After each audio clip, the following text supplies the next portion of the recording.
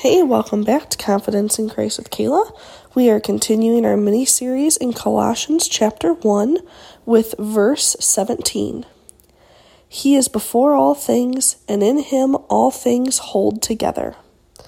Nice short verse, but there is a lot packed into it, so let's dive in.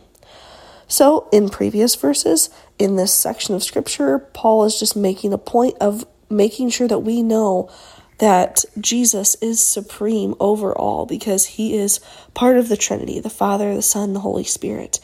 And he alludes back to that with this first part of the verse where he says, he is before all things. Because in creation in Genesis, when it talks about all things being created, he was there. The Holy Spirit was there too. All three of them were working together to create what we have today. Like they made everything. So he was before all things. He was there, and Paul wants to make sure that we recognize that he is God and he was there before all things. Then he says he is and in him all things hold together.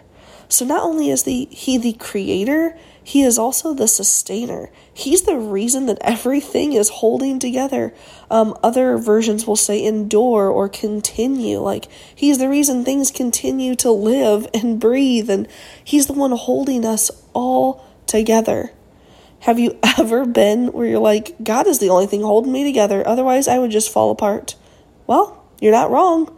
God is what holds us together. Not just us, but all of creation. He's what's holding the world together. Like, without him sustaining us, we are nothing. He is the creator and the sustainer.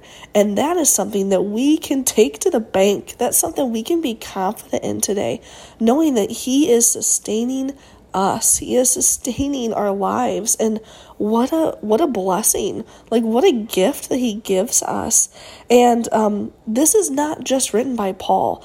These kinds of themes are all throughout the New Testament, especially in the Gospels.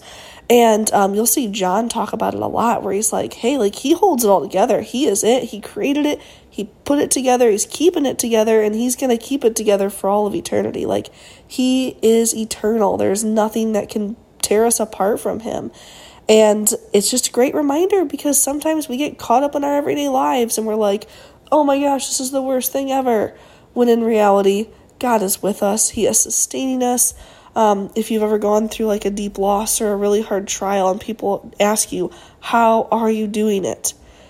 Sometimes if you're with Christ, you reply, it is not me. This is not me. Inside, my brain is like, what is happening? I cannot do this. It is Christ that is sustaining me. He is keeping me together and he's keeping me going. Like he's it. So I pray that you can just recognize that today and claim it, walk in it, be confident in it, and know that he created it and he's going to keep it together and he's going to keep you together.